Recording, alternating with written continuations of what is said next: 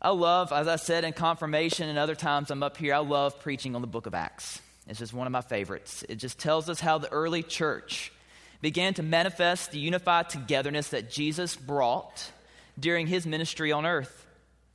One Greek word is used in Acts to capture this coming together into oneness. I hope I say it right. It's called homothermodon, a compound of two words, which basically means rush along and in unison. Did I get it right? Close? Okay, good. I didn't. Okay, I get a thumbs up? Awesome, good. Now, the early church, the followers of Christ, were eager to rush into joyful and intimate community. They embraced the complexities and challenges of living out the beautiful ideal of diversity in unity. And at the center of all of it was the message and mission of Jesus. Now, I had an illustration that I wanted to do with you guys to show you about that, how Jesus is the center point. And so when I was thinking, my youth minister side of the brain kicked in. And I was like, let's get everybody out of their seats and let's move around and do some things. And when I was going over this with my wife last night, she said, Brian, don't do that. So I said, okay, well, let me revamp this a little bit. Let me try something different to get this message across. So this is what I came up with. All right, everybody, we can do a peace sign, right? We can do that. Some of y'all probably have done this a lot. So let's do a peace sign, okay?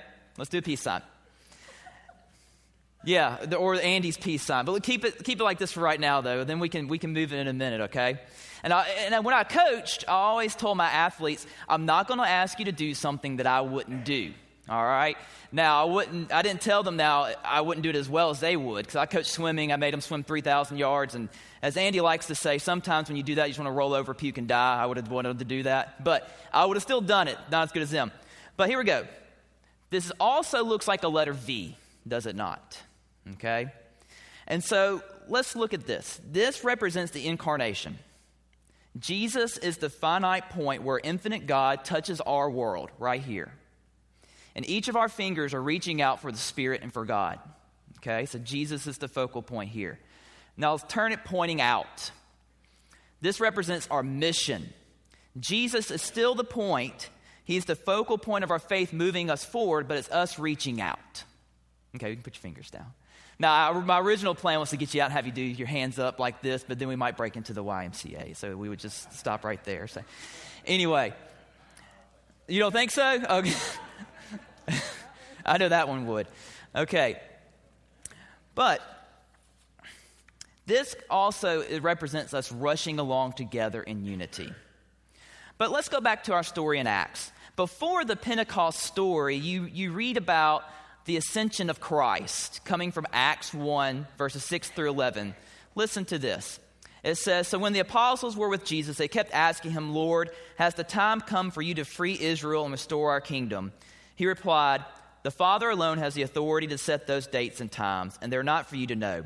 But you'll receive power when the Holy Spirit comes upon you, and you'll be my witnesses, telling people about me everywhere, in Jerusalem, throughout Judea, Samaria, and to the ends of the earth.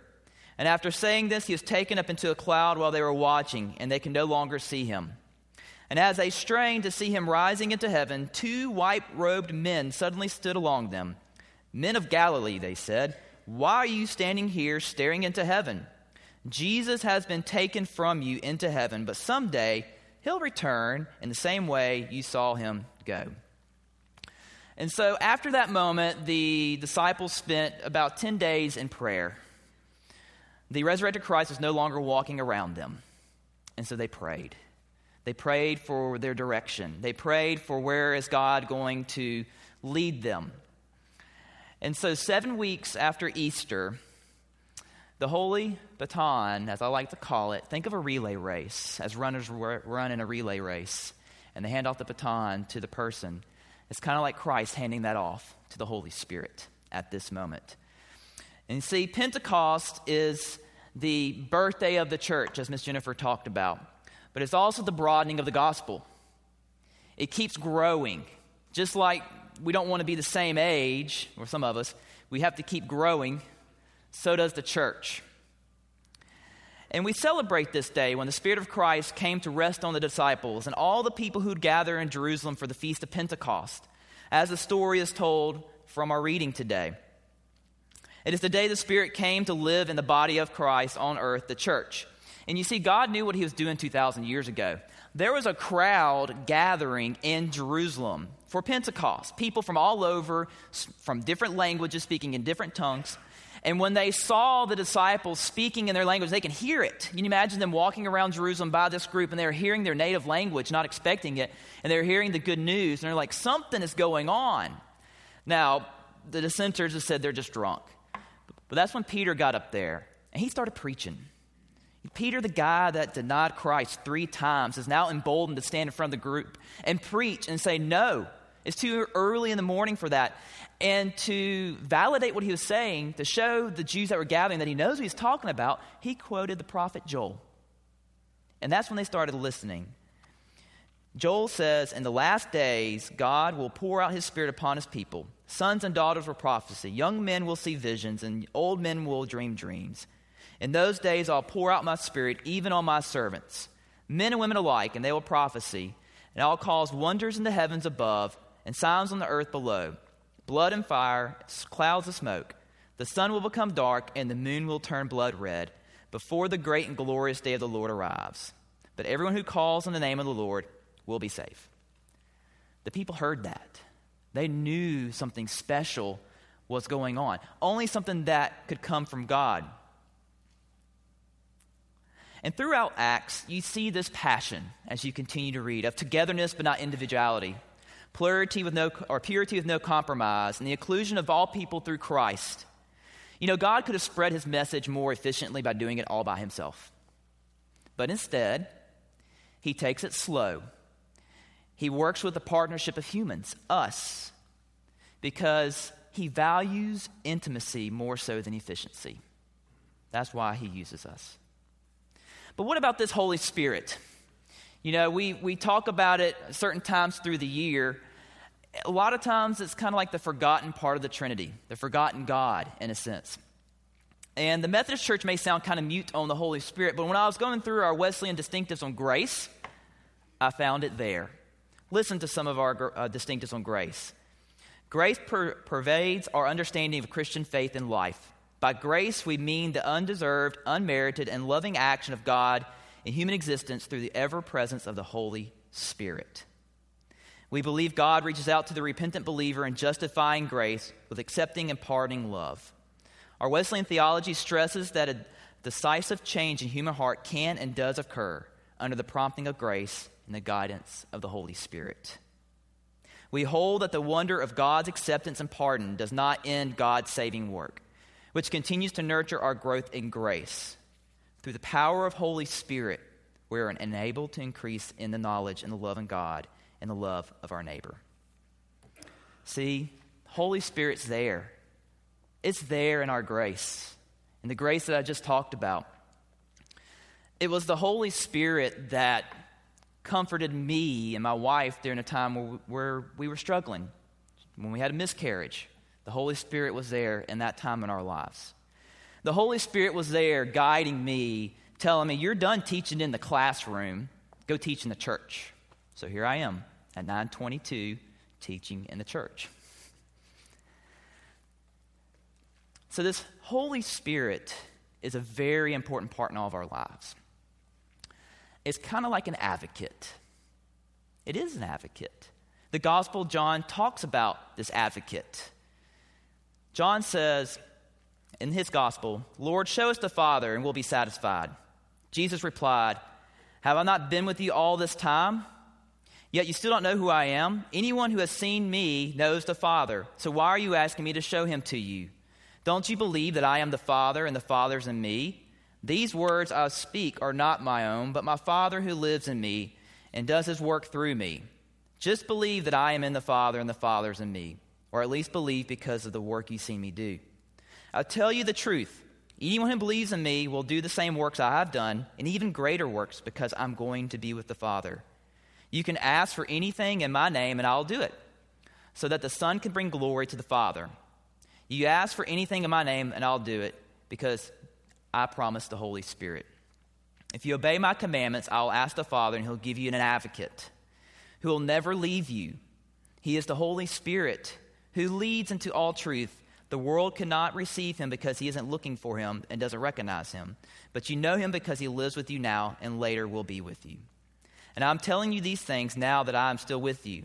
But when the Father sends the advocate as my representative, that is the Holy Spirit, he will teach you everything and remind you of everything I have done. I'm leaving you with a gift, peace of mind and heart, and the peace I give is a gift that the world cannot give. So do not be troubled or afraid. The Holy Spirit's with us. Is with the church. It is guiding us in our daily lives. It is comforting us. Every part of an advocate is clearing the path so that we can walk. Some of y'all are parents, and as your children are growing up, you are advocates for your children. Whether it was fighting for them to have the best schools, the best life, the best things that they could have, clearing the path. For those of you, you're advocates for your parents who are elderly, who need you. Some of you are advocates for others in the community. You comfort, you guide, you clear the way, just as the Holy Spirit does for us. I have to be an advocate for my children. I have to be an advocate for the youth here at the church. And so we need to think about that. We need to always rely on the Holy Spirit because it is our advocate. It's a very important part of the Trinity, even though sometimes it's kind of hard to hear it or to feel it because of all the noise in our life. So, with Pentecost, with the church having a birthday and growing and the Holy Spirit being an ever part of our lives, what does this mean for us today? It means we need to continue the works of Christ in the power of the Holy Spirit. We need to keep on and never give up. My first job as a teacher, I worked for a man. He doesn't know I'm talking about this, but I'm sure he'll find out. His name was Mr. Poor. And at the end of the school year, we would always gather as teachers and have a faculty meeting, and we would talk about things that needed to be wrapped up for the end of the school year. There's a lot of things that teachers have to do. Grades to post, parents to contact, get your room cleaned up and ready to be waxed and things over the summer. All those wonderful and glorious things you have to do as the kids are shutting down and everybody's ready for summer. And he would always tell us in our meetings about his time of being a child growing up in the Delta. He's a Delta boy. And he said that in the Delta, it was a bad thing to have your property, if you were growing things that had rows of crops, to not have it plowed to the end of the row. People looked down upon those with messy rows that had weeds growing up towards the end and didn't look all kept up. And so he'd tell us teachers, now don't get exhausted, don't get too tired. It's not over yet. You need to plow to the end of the row. Keep on going. There's going to be challenges. It's going to be hard work. But as Christians, we need to continue to plow to the end of the row with the help of the Holy Spirit today. Continue to grow God's church. We don't know how long the row we're plowing is going to be. And that doesn't really matter. We just need to put our hands to it and drive on with our advocate. And so as we leave today, we need to keep that on our minds and our hearts. We need to stay connected and listening to the Holy Spirit. We need to celebrate the birth of the church and the growth of the church and how we're going to be a part of it. Let us pray. Heavenly Father, we just thank you for today and all that you do. We thank you for the Holy Spirit, our advocate. We thank you for the church because, Lord, we're not perfect, but through Christ we are. It's in his name that we pray. Amen.